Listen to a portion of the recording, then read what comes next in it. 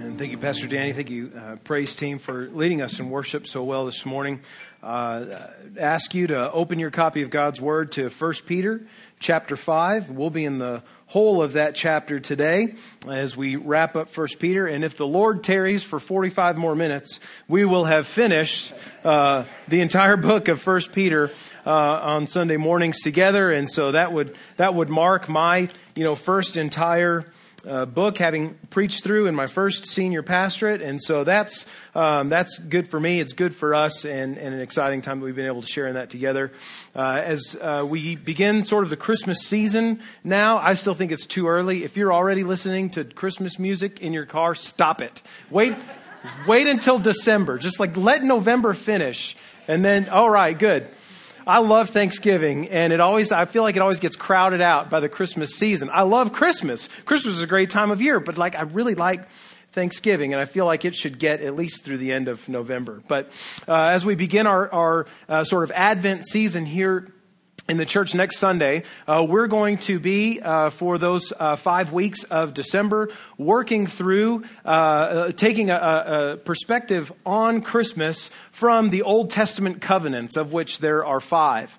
5 major covenants, major promises that God gives to his people and to specific individuals in the history of Israel that are all pointing and leading up to Christmas. And so next week we're going to look at the covenant with Noah in Genesis 9 and how that prepares us for the coming even of Christ. Well, so far we have seen a lot in the course of Peter's first letter. We started out looking at Peter's initial greeting to the various churches scattered through what is, in his day, Asia Minor and modern day Turkey. We moved on in 1 Peter chapter 1 to see Peter encouraging the church to endure suffering that they may incur for their faith, knowing that it is God who is doing good things in them through their suffering, and to look to the hope that they have of eternal life, of salvation in Jesus, to help to endure that suffering. We saw that the church, as God's people, the true Israel, by their faith in Jesus, are called to be a holy people, to pursue lives of holiness, lives of Christ-likeness. And that as they do that, they will endure suffering for their faith. Sometimes it will come from authority figures and those in authority in the world. And even as we receive, as we saw in 1 Peter 2, even as we might be the subjects of suffering from those in authority, emperors, presidents, kings, we're still to submit to the rule that they have insofar as they don't call us to negate or disregard our faith in Christ. We're also to submit to authority in all sorts of ways, to governing authorities, to slaves to their masters. Modern day, the equivalent would be, you employees to your employers, husbands or wives to their husbands. And at the same time, we saw the flip side of that all of those who have authority are to, as believers, exercise it in a Christ-like way.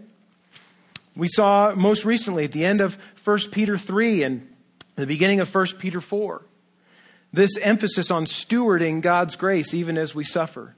Continuing to do what is good. Continuing to live as Christ would have us to live. Continuing to suffer even for doing what is right. Knowing that may be God's will for us. And that's kind of where we landed at the end of chapter 4 last week. Knowing that it is God's will that we suffer, that we might suffer according to his will, that in all of it we are to entrust our souls, as Peter says in 1 Peter 4:19, entrust our souls to a faithful Creator while continuing to do good. Now here in 1 Peter 5, Peter is going to conclude his letter by speaking specifically to the congregation, the various congregations to which he's speaking. He's going to address specifically their leaders and also them as a whole body, giving them some final words on what it is to be faithful in the midst of suffering. We'll see here that as the church suffers, they ought to look to their elders, to their leaders, to shepherd them. And as the church suffers, we'll see here in 1 Peter 5 that they're to walk humbly with one another, looking forward to the strength and salvation that God provides. And so let's read 1 Peter 5, the whole of the chapter. And if you would stand with me in honor of reading God's word together. Peter closes his letter in the inspiration of the Holy Spirit here saying, So I exhort the elders among you as a fellow elder and a witness of the sufferings of Christ, as well as a partaker in the glory that is going to be revealed. Shepherd the flock of God that is among you, exercising oversight, not under compulsion, but willingly, as God would have you, not for shameful gain, but eagerly, not domineering over those in your charge, but being examples to the flock. And when the chief shepherd appears, you will receive the unfading crown of glory. Likewise, you who are younger, be subject to the elders. Clothe yourselves, all of you, with humility toward one another, for God opposes the proud, but gives grace to the humble. Humble yourselves, therefore, under the mighty hand of God, so that at the proper time he may exalt you, casting all your anxieties on him, because he cares for you. Be sober-minded, be watchful. Your adversary, the devil, prowls around like a roaring lion, seeking someone to devour. Resist him, firm in your faith, knowing that the same kinds of suffering are being experienced by your brotherhood throughout the world. And after you have suffered a little while, the God of all grace, who has called you to his eternal glory in Christ, will himself restore, confirm, strengthen, and establish you. To him be the dominion forever and ever. Amen. By Silvanus, a faithful brother, as I regard him, I have written briefly to you, exhorting and declaring that this is the true grace of God. Stand firm in it. She who is at Babylon, who is likewise chosen, sends you greetings, and so does Mark, my son. Greet one another with a kiss of love. Peace to all of you who are in Christ. God bless the reading of his word. You can be seated this morning. So seeing here in these final words, these final thoughts on faithfulness for the body, specifically the church's leaders and its congregation, we see Peter addressing those two different groups. And so here first in verses 1 through 4 of chapter 5, we see Peter addressing the elders and their charge, their commission, and how they are to lead. He addresses them as elders. The Greek word there is presbyteros or presbyteroi in the plural. The word from which our friends, Presbyterians, get the name of their denomination. They are led by various different elders and structures of elders. Peter here is speaking to these who are leaders in the church. Now, that word elder is used all throughout the Bible, actually, Old Testament and New Testament, and it has its roots in the Jewish office of elder. The Jewish elders were those who, even from the time of Moses, would help to give leadership and organization to the community of Jews in a particular place. They helped rabbis in teaching and just engaged in leading the people and taking that responsibility of leadership. In the New Testament church, though, that position of elder changes just a little bit. It's a little bit different from the Jewish office. The New Testament church office of elder are those who teach and lead the Christian church. Now, there are three words in the New Testament that are used interchangeably for this office of elder. They are elder, shepherd or pastor, and overseer. Those three words used synonymously throughout the Old Testament to speak about this one office of elder, or as we call in our contemporary context, pastor. These three terms used throughout the New Testament. We said elder. The term elder is used in Acts 11 for the first time in speaking of the office in the church. Again in Acts chapter 14 and in Acts chapter 20. It's used here in 1 Peter 5 and again in Titus chapter 1, speaking of the office of elder. That name shepherd or pastor, the Latin pastors that we get from the Latin term for that word shepherd, we see used in Ephesians chapter 4. Overseer or episkopos, we see in 1 Timothy 3 and Titus 1. All of these terms used interchangeably for what we understand as the office of pastor. Interestingly enough, every time that word elder is used in the New Testament, it always occurs in the plural, elders, leading us to believe and to understand that the New Testament church and New Testament churches did not have a single pastor among them to lead them, but a group of men who were called and equipped by God to lead them faithfully as the church. It makes sense in a lot of ways. It's difficult for one man to lead several people, to pastor several people, and to provide shepherding care to them. But also, it's impossible, really, and not quite like God, to gift one man with all of the things needed to lead a congregation. Very often, God gifts lots of people with lots of different gifts, and it seemed to be the case in the New Testament that God was calling multiple men in each individual city, each individual congregation, to lead that church together. Peter addresses the elders, and I'll use that word elders primarily today and not pastor, but when you hear elder, think pastor, think overseer. Use those words synonymously. Peter charges the elders saying, shepherd the flock. That's the command that he gives them. Care for the flock. This is the imperative, the command that we see there in verse 2. Shepherd the flock of God among you. And as elders, they are to care for their flock in specific ways. First of all, with intimate care. That word shepherd, used in the verbal form in other places of the New Testament, is translated as care. Care for them. Shepherds care for their sheep, that much we know. And they care for their sheep in very intimate ways. Our brother John Lodat, during our interim period prior to the church calling me as senior pastor, he preached through Psalm 23 and gave us lots of really good information and really good pictures of the kind of care that shepherds give for their sheep. Pastors are to shepherd their sheep with intimate care, seeing to it that they are fed, that they are cared for, that they are well maintained and healthy. You may have in your mind already the image or the command of Jesus to Peter at the end of John 21. There the risen Lord is eating a breakfast of fried fish on the shore of the lake, and he's eating there with Peter. And 3 times he asks Peter, Peter, do you love me? And Peter 3 times says, yes, Lord, I do love you. And in response to each of those, Jesus tells Peter, feed my sheep, tend my flock, right? Feed my lambs, care for them. So this image of shepherding as intimate care for the people of the church is there even from the end of John's gospel. So it's no surprise that Peter would use the same imagery here as he's instructing the elders in the congregation about how they are to care for their flock as a shepherd with intimate care, but also with Christ as the example. Here in verses 2 and 3, we have a long list of how the elders, characteristics that ought to, aspects that ought to characterize the ministry of an elder to his congregation, or elders to their congregation. These verses instruct the elder to shepherd or pastor the church in a way that looks like Jesus. Peter refers to Jesus in verse 4 as the chief shepherd, the one for whom all elders are working, the one who has hired these under shepherds, so to speak. Jesus, this good shepherd, as he refers to himself in John chapter 10, is the goal. He's the picture. He's the example of the elders' ministry in the church. So then elders are to shepherd their people with Christ as their example by doing several things. First of all, giving oversight.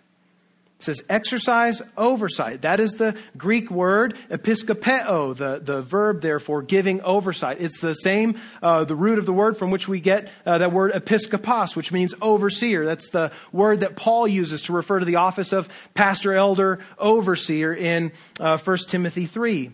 Elders are to give oversight. This involves primarily the leadership and direction of the congregation. That's what elders do. They lead the congregation in faithfulness to Christ toward fulfilling the Great Commission, to meeting the needs that they have for one another, and to reaching out in evangelistic emphasis and fervor to their community. That's what elders do. They lead congregations. And they're to do this not by compulsion, Peter says.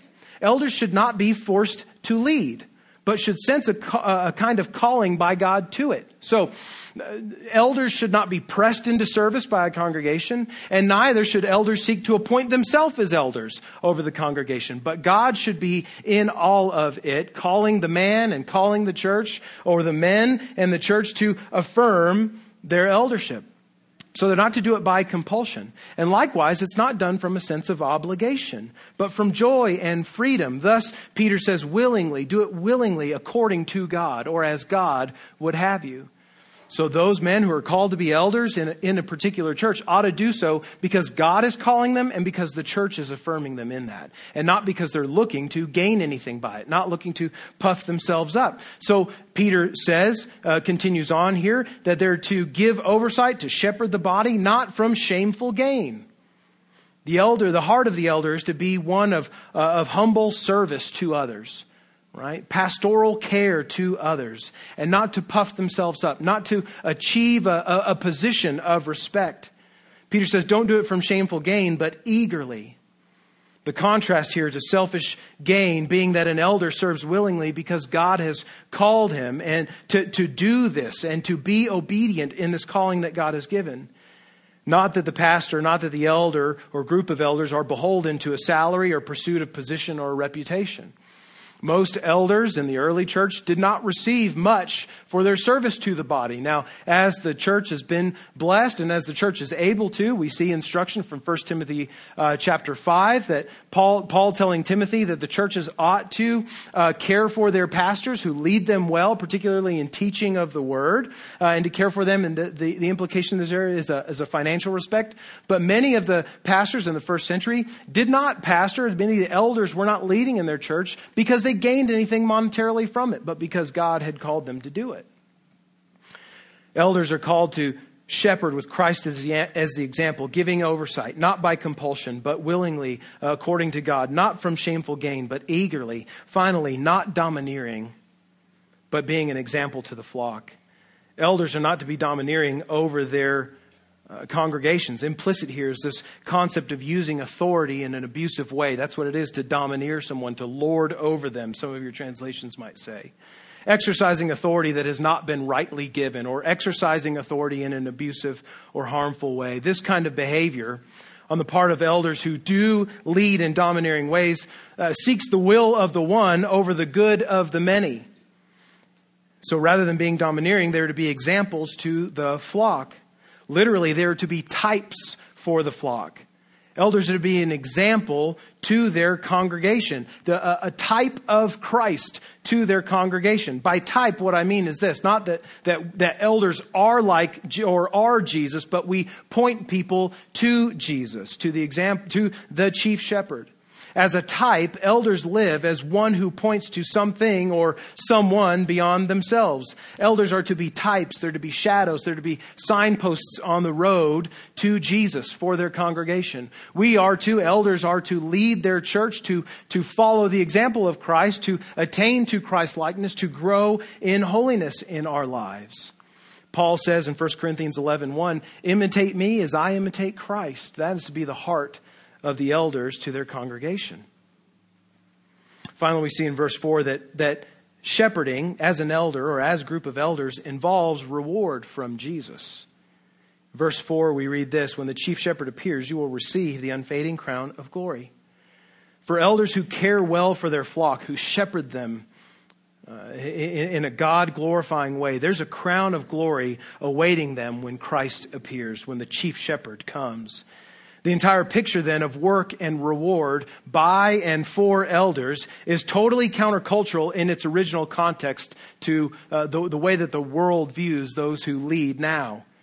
In nearly all societies, this kind of humble, serving, caring leadership is not seen as a way to achieve reward. Rather, it's often the case that those who are most successful as quote-unquote leaders are those that get for themselves at the cost of those they lead. We don't have to look very far in the corporate secular world to see leaders who amass great amounts of wealth to the detriment of those that are working for them. The picture of the office of elder is quite the opposite of this. If anything, elders give and serve in the strength of God and from the call of God, irrespective of whether they gain anything for it in this life or not. And this is no reason to deprive elders who serve and lead well from appropriate remuneration for caring for them financially, as we see in 1 Timothy 5. But it also does not afford the elder any position from which to demand remuneration or to demand a salary. Elders serve the church of God in the strength of God, by the call of God, depending upon the provision of God through the church that they shepherd. Serving the congregation with this character, which is wonderfully like that of Christ, right? Jesus sets the perfect example for elders to follow. Serving the congregation with this character results for elders who do this well with a reward of glory like Christ's from Christ when he returns again. Now, two notes to us here this morning. One to Christians and one to elders. So all of us are Christians, but particularly to church members who are not elders. To you who are church members, not elders, know and understand this. Elders are not perfect. While we are to exemplify a Christ-like life, we will not do that perfectly like Christ. I want to let you in on something. Elders make mistakes. Pastors make mistakes. I made mistakes this week. Most of us would not want anyone to judge our faithfulness as a Christian by one moment of human weakness or frailty. So, church members, extend the same kind of grace to your elders who try to shepherd you like Christ, but who will never be Christ and who will sometimes make mistakes. Judge their character not by a single disappointment or disagreement, but judge their character by the consistent pattern of shepherding that they practice. Judge their character by the trajectory of their lives. Are they growing in closeness with Christ? Are they looking more like Jesus every day? Are they leading with greater grace and compassion and wisdom day by day? And judge their faithfulness to the office of elder that way. Now a note to elders. I include myself in this, right? Inasmuch as you are able, strive to be like Christ. Those who God has called to lead the church, inasmuch as you are able. And young men, maybe God has placed this call on your life and you are working toward that, seeking to see how God would place you in service and leadership to the church. Know this and prepare for this now. As much as you are able, you need to strive to be like Christ. Knowing that we are not Jesus, we're not perfect, does not give us as elders an excuse not to strive in the power of God for greater Christ-likeness. It doesn't give us an excuse to not strive to be more like Jesus.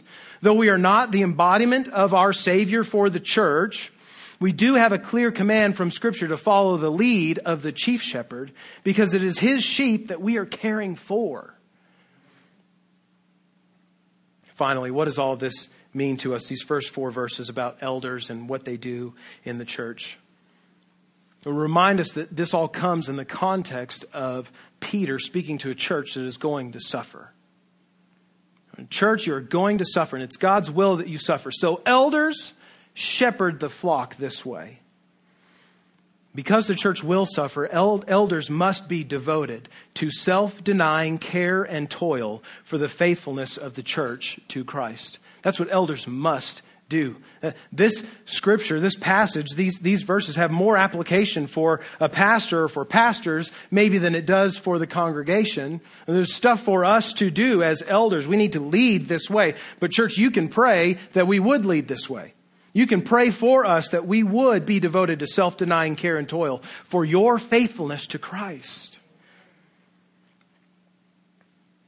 Japanese army officer Hiro Onoda was sent to the Philippines in 1944, in August of 1944, on an information gathering mission. He had several troops with him. They took to the hills, to the jungles of the Philippines, and there they tried to get as much information about the American troop movements as they could and that sort of thing. They missed out on the treaty that was signed in December of 1944 that ended World War II. Because they didn't get the news, they continued on with the orders that they had been given. They lived in the jungle. They fought off those who were trying to get to them. Hiro Onoda, sole survivor among all of those who were with him, survived and lived in the jungles of the Philippines for 30 years, following the orders he was given when he was sent there in August of 1944. It took Hiro Onoda's original commanding officer in his platoon to come to the island of the Philippines where he was and to meet him face to face to tell him the war is over, your service has completed. Hiro Onoda was completely devoted to the orders, to the commands that were given to him. He gave his life for 30 years, fulfilling the commands that were given to him as a faithful officer of the Japanese army. Elders, pastors, we do well to have the same sort of devotion to the command that Christ has given to us in shepherding the church until he returns to relieve us of duty. Peter addresses elders and their charge. He also addresses in verses 5 through 11 the church and their conduct. First of all, in verse 5, he speaks about submission to the elders. That is an orderly obedience or orderly following of the leadership of the elders. Peter says, likewise, you who are younger, be subject to the elders. That word, likewise, the phrase in the same way refers to the manner in which Peter is exhorting younger men as he has exhorted the elders. As both groups are exhorted by Peter, who is an elder himself and a witness to Christ. They are to hear the authority in Peter's voice that Christ has given to Peter and to be obedient to what he is saying. The exhortation to submit to elders, to these younger men in the congregations, is likely in light of younger men's natural disposition to buck against authority. Young men tend to be defiant. That's almost a rule of society. We push back against authority. But let us not overlook the fact this morning that whether we are young or old, particularly as Western American, individualistic, libertarian people, we all tend to buck against authority in our lives, even when it's given by God. So because Peter addresses those who are younger explicitly here, younger men, submit to the elders, let us not assume that our age precludes us from what God is asking of the church here in chapter 5. We've already seen in 1 Peter chapters 2 and 3 that God gives authority structures in the world, governing authorities, family authority, authority in the economic sector. That God gives these authority structures in the world and in the home for us to follow and for our good. That it's good for us to submit to the authority that God has given. But somehow when it comes to authority in the church, we see so many Christians who view it with disdain and distrust, do we not? Perhaps the distrust is warranted at times. There are abusive and arrogant pastors who domineer their flocks. That is true, but not all. And there are some pastors, some elders who are ineffective and passive, who never lead out in anything, but not all. So then it's right for churches of believers, groups of Christians united by their faith in Christ, to recognize that the elders that they have called to lead them have been entrusted with authority to teach and to lead that congregation. And the congregation does well, is right, to respect the authority of the elders that has been given to them by God and the church, especially as the elders exercise oversight and care in a Christ-like manner, in the manner that Jesus says we ought to do it. So then, church, here's the application portion for you. Insofar as your elders shepherd this church like Christ, you, the church, are to follow the Christ-like lead of your elders. That's the application of this text. Now, here's just a little bit of advice for you, or a word of, well, I want to give you two, a word of advice and a word of invitation. Word of advice.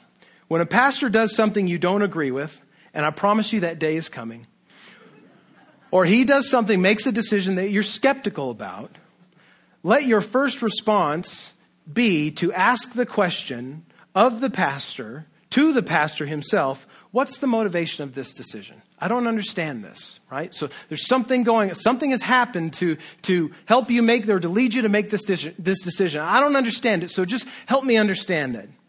Ask, can you share with me how you came to this conclusion, right? So when your pastor does something that you don't like, rather than saying, oh, he's the worst, go and ask him the question, what led up to that? Just help me understand your thinking in that process. Odds are you'll come away with a greater bond of friendship and fellowship in the gospel, and you'll avoid a fight and a split in the church. That's my word of advice. Approach with the question, help me understand this. Now here's the invitation. When I do that, when I make a decision in leading our church that you don't agree with, or you don't understand, or maybe you're skeptical of, maybe it frustrates you, maybe it makes you angry. When I make a decision or set us on a course that you don't fully understand, will you please come to me and ask that question? What led you up to that decision? Because I want to be able to share with that. And sometimes I don't have opportunity, maybe I don't take advantage of the opportunity as best as I can to explain what's going into making some of the decisions that I will make in the future. And so when that happens, I would just say, please come talk to me, because I would love to explain the things that are going on, the things I feel that God is leading us to do. And I look forward to having that conversation. Peter says to the church that they're to submit to the elders, to respect and to follow the lead of the elders. But then in the second part of verse 5 through verse 7, he says there's to be humility by all. Everyone is to be humble.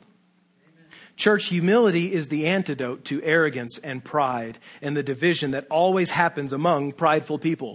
Have you ever known two prideful people to really get along very well? Peter says here to the church, put on humility like clothing. Clothe yourselves with humility. To say in every relationship in the church, we are all to proceed with humility. Congregations to their elders, members to one another, elders to their congregation. All of it is to have this flavor of humility. And so Peter takes us to Proverbs 3:34 in verse 5, citing that verse to remind us that God gives his favor to those who are humble, but withholds his favor from those who are prideful. He says, God opposes the proud, but gives grace to the humble. So then, Peter says, clothe yourselves with humility. Put humility on. Dress yourselves with humility. Christian humility in this way is voluntary, it's disciplined, and it is always self-imposed. For one person to humble another is not humility, it's subjugation and humiliation. The alpha dog in a wolf pack eats first, and he eats best, and he subdues every challenge to his strength and authority in the pack. But Christian humility looks quite different. Christian humility is the alpha dog eating last and seeing to the health of others before himself. And so Peter says, humble yourselves. Clothe yourselves with humility to care for others in your church, in your local congregation, and entrust your cares to God who cares for you. Humble people don't look out for their own needs first, but for the needs of others. The kind of humility that Peter is calling the church to is important because as we suffer, as we endure suffering, remember all the context of all of this is for a church that is beginning to and will endure much suffering. As people suffer, all of our attention very often turns inward. Woe is me. I'm going through all this stuff. I have these needs. I have these hurts. I have these pains. Our personal concerns and our personal cares, our personal needs drive out the care that we have for others when we suffer. We tend to see ourselves and our hurts as more deserving than others. We get irritated when our needs aren't met. And the irritation that comes from our pride leads to disdain for others, and disdain for others leads to disrespect, disrespect to distrust, and distrust to the destruction of the unity of the body. So Peter says, clothe yourselves, all of you, not with pride, but with humility. Care for one another. See the needs of others as more important than your own. And cast your anxieties, cast your cares on God because he cares for you. Entrust your needs, entrust your hurts, entrust your suffering to God who cares for you. And you will find, by the way, that as you do that, as you practice that kind of humility, caring for others, as the church broadly practices that kind of humility, the needs, the cares, the concerns that you have will be met by others in the congregation. Right? If humility pervades the church of Christ, the body of Christ, everyone's needs will be cared for in the appropriate way as everyone is caring for everybody else. Just as there is reward for elders who lead well, there's also reward for Christians who humble themselves appropriately. Just as God crowns elders who lead like Christ with a crown of glory, he also promises to exalt, that is to lift up those who are humble here in verse 6. Jesus, who humbled himself to die for our sins on the cross, was himself lifted up and exalted. He was raised from the dead and seated at the right hand of the Father, the place of all glory and honor in heaven and on earth, to receive all praise and glory. And so we too, Christian, you, as you humble yourself for the good of others, in the name of Jesus, will be rewarded by God. So then, here's the point. Here's the takeaway from this.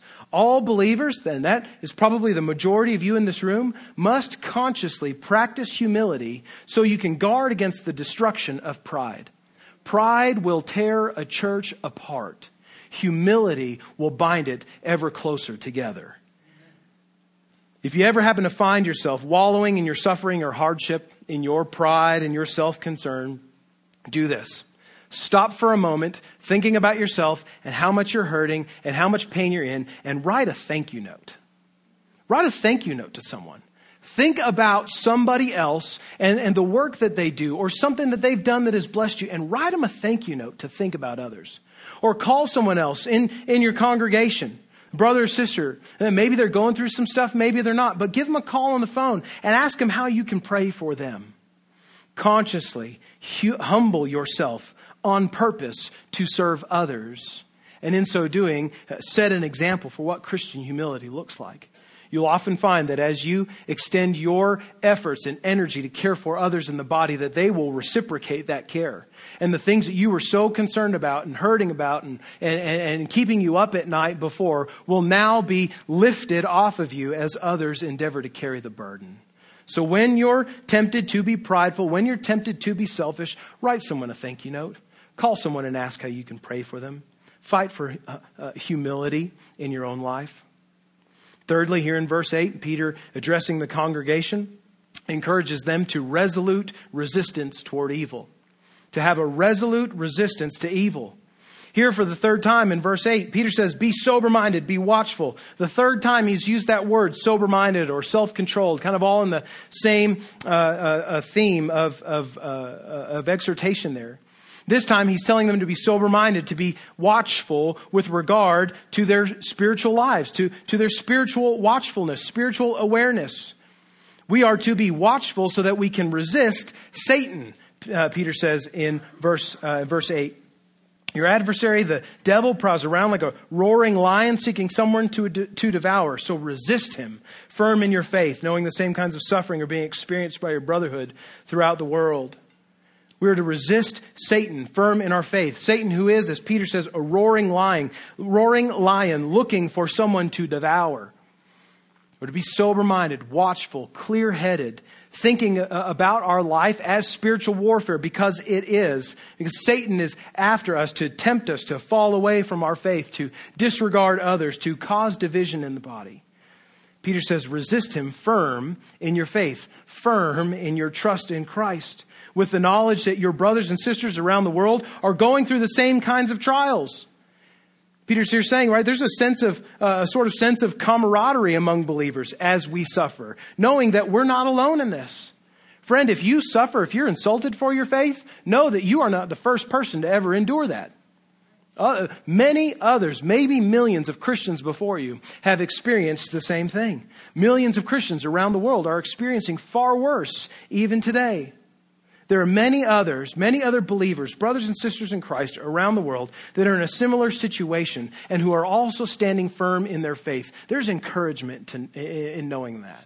It's encouragement in knowing that there are brothers and sisters around the world who are being persecuted and are continuing to stand firm in their faith. So I'd ask us this morning, do we pray for our persecuted brothers and sisters around the world? We know that Christians in places like North Korea and Iran, parts of India, parts of communist China face trouble and distress for their faith daily.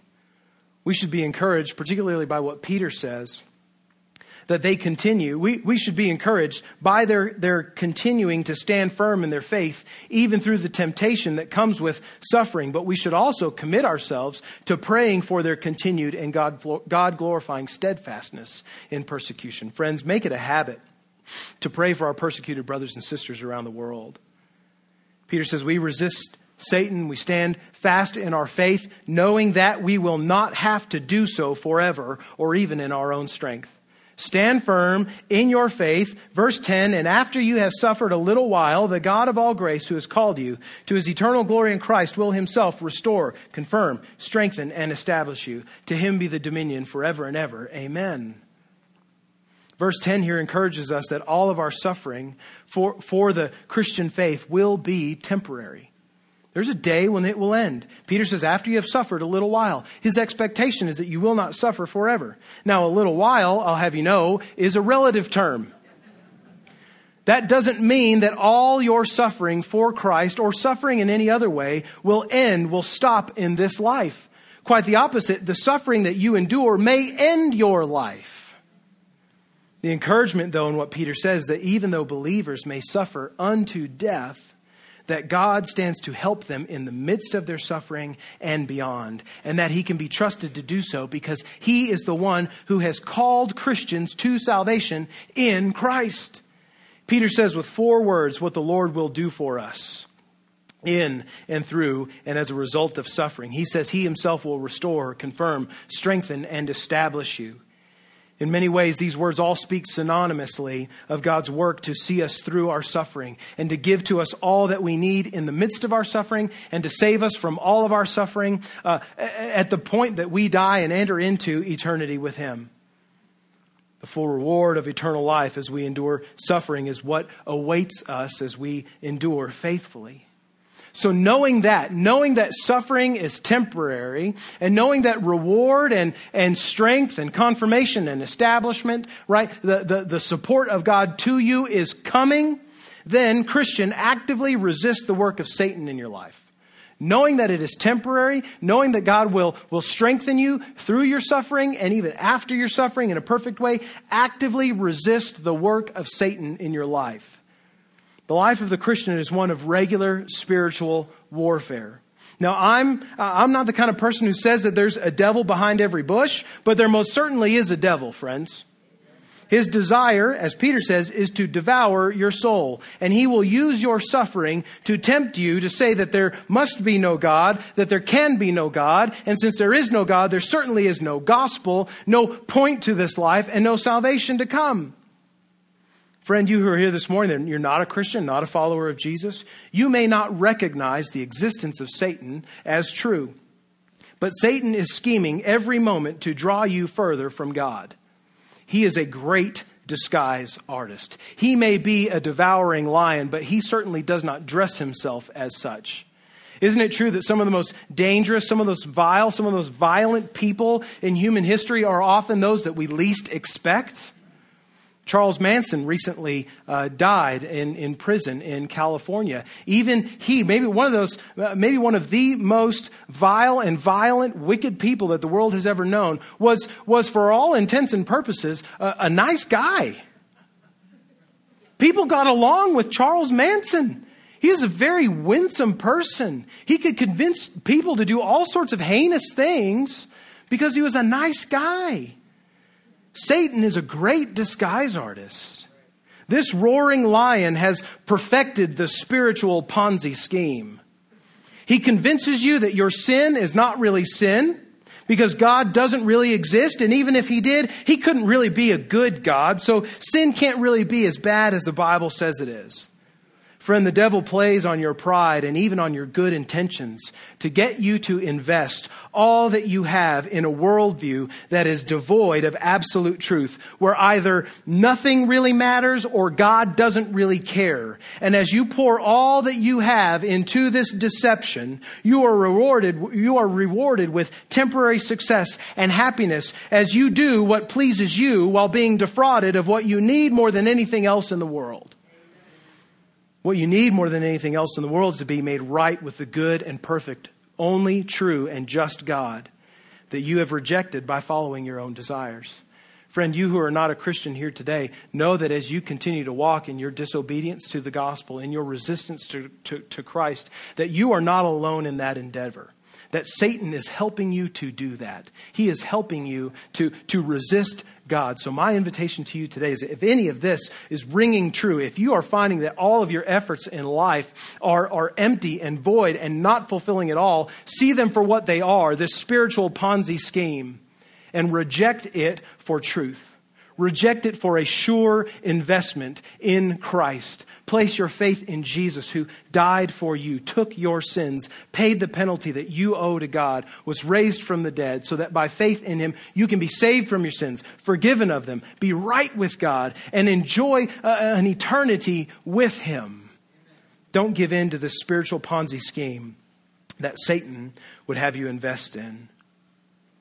Finally, we see in verses 12 through 14, as Peter closes his letter, a call to faithfulness even to the end. A call to faithfulness all the way home, so to speak. He says here, by Silvanus. Silvanus is another name for Silas, missionary in the early church, the one through whom Peter is sending this letter. Silas is likely the one who's delivering this letter to the churches, maybe even the one who is taking dictation of this letter for Peter. By Silvanus, a faithful brother as I regard him, I have written briefly to you, exhorting and declaring that this is the true grace of God. Stand firm in it. We are to be faithful to the end, Peter says, in the grace of the gospel. Peter says here he's writing to encourage and to attest to the true grace of God in which the church who knows Christ finds themselves standing fast, standing firm. This grace is the gift of God, which is salvation and forgiveness of sins. This grace is the hope of eternal life for every person who trusts in Jesus. In this true gospel, the church has stood firm, should continue to stand firm as they endure hardship, and will be caused to stand firm by God as they do so. Peter says, stand firm in the grace of the gospel that I've delivered, and do this in the bond of brotherhood. Verses 13 and 14.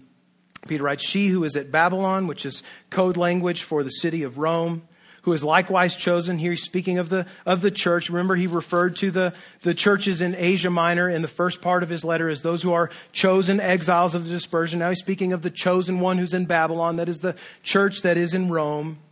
She likewise sends you greetings. And so does Mark, John Mark, another early missionary, my son. Greet one another with a kiss of love. Peace to all of you who are in Christ. Here in these final verses, Peter sends greetings to his brothers and sisters in Asia Minor from the other brothers and sisters in Christ who live in Rome, the church in Rome. He's saying, we love you, we're praying for you, and even though we suffer, we hold fast to the same gospel that you do. Peter is saying to the churches in Asia Minor, you are not alone in this. God is working in his church all around the world for good things and for his glory.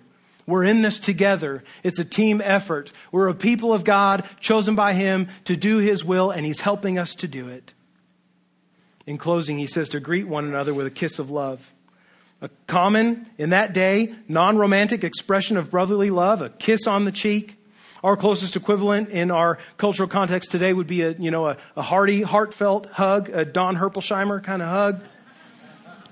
All this goes to, now if you want to give each other, greet one another with a kiss of love, I'm not opposed to that. Just make sure you don't have any communicable viruses or anything like that, okay? All this goes to underscore again for the church this recurring importance all throughout Peter's letter, as we've seen in the last several weeks, of humble brotherly love that Christians must have for one another all the time. Christians are going to suffer. They're to look to one another for care, for love in that time of suffering, looking to the elders to lead them in Christ-like holiness as they suffer. And so knowing that, we know this from these final verses of 1 Peter, that there is no greater purpose with which to suffer than the gospel. There's no greater purpose, no greater thing to endure suffering for in this life than the gospel. And there is also simultaneously no greater help in suffering for the gospel than family. And that's how Peter closes this letter. Church, you're going to suffer. Do it with holiness, knowing that God is working holiness in you. God has called men to lead you in this, to care for your souls, even as you suffer. So follow their example, follow their leadership. And by the way, care for one another. Care for one another.